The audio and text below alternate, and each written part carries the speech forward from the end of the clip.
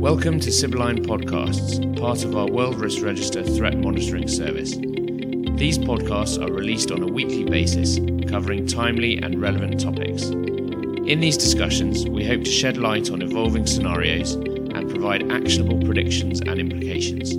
We hope you enjoy listening and welcome any feedback.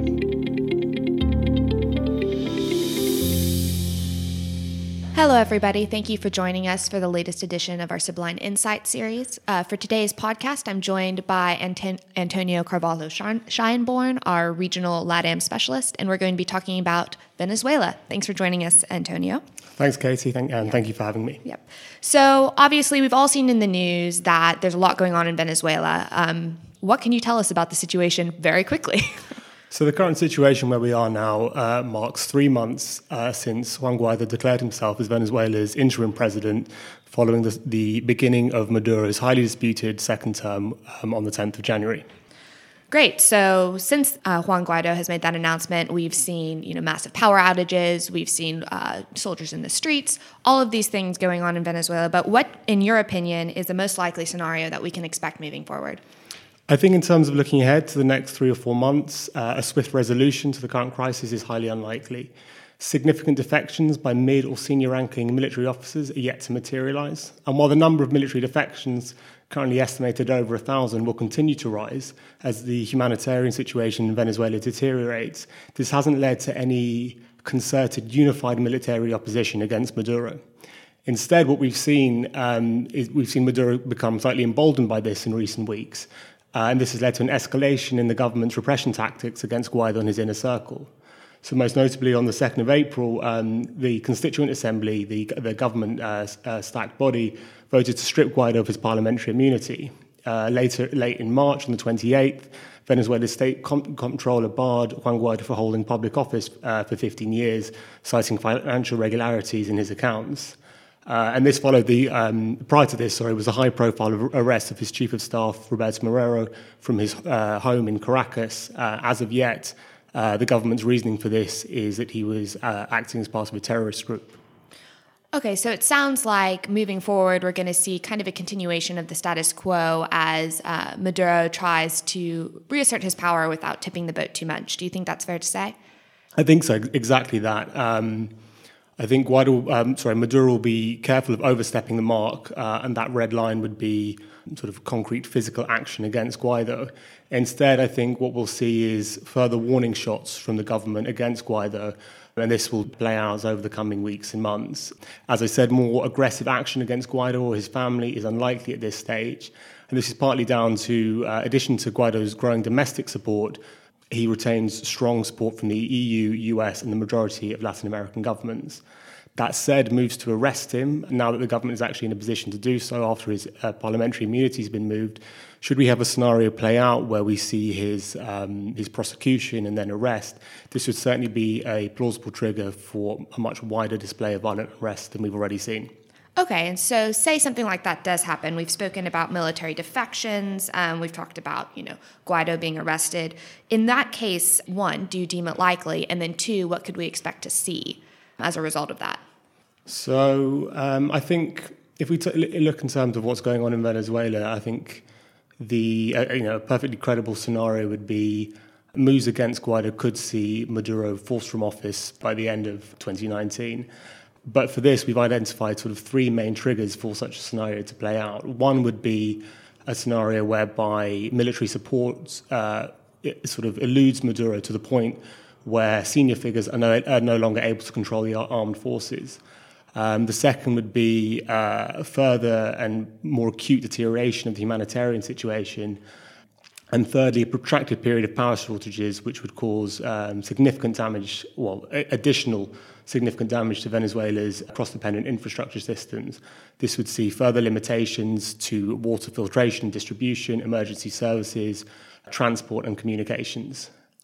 Okay, so if any of those 3 things play out, we could see a credible or plausible situation with Maduro being forced from power. Do you think that there's another possibly more dangerous situation, more unlikely situation that could come to the same result?